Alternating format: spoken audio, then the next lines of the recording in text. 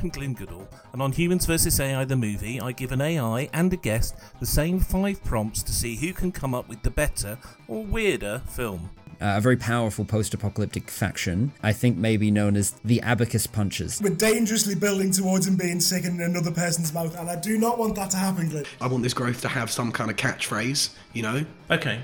That's not my potluck, something like that. The Hatson is a character. I love that. Not even just using it as a weapon, it's just like that's the team of 4. They say doctors are important, but no, the hairdressers are the ones that you need to keep alive. Oh, no, it's the toe hairs that are wafting. This man has a very, very particular image of what the ideal foot is. If we get to the situation where a chatbot comes up with something like that, we know the singularity is here. Something's gone terribly wrong. To see who comes up with the better cinematic spectacle, listen to Humans vs AI, the movie, on Apple, Amazon, Spotify, or wherever you get your podcasts.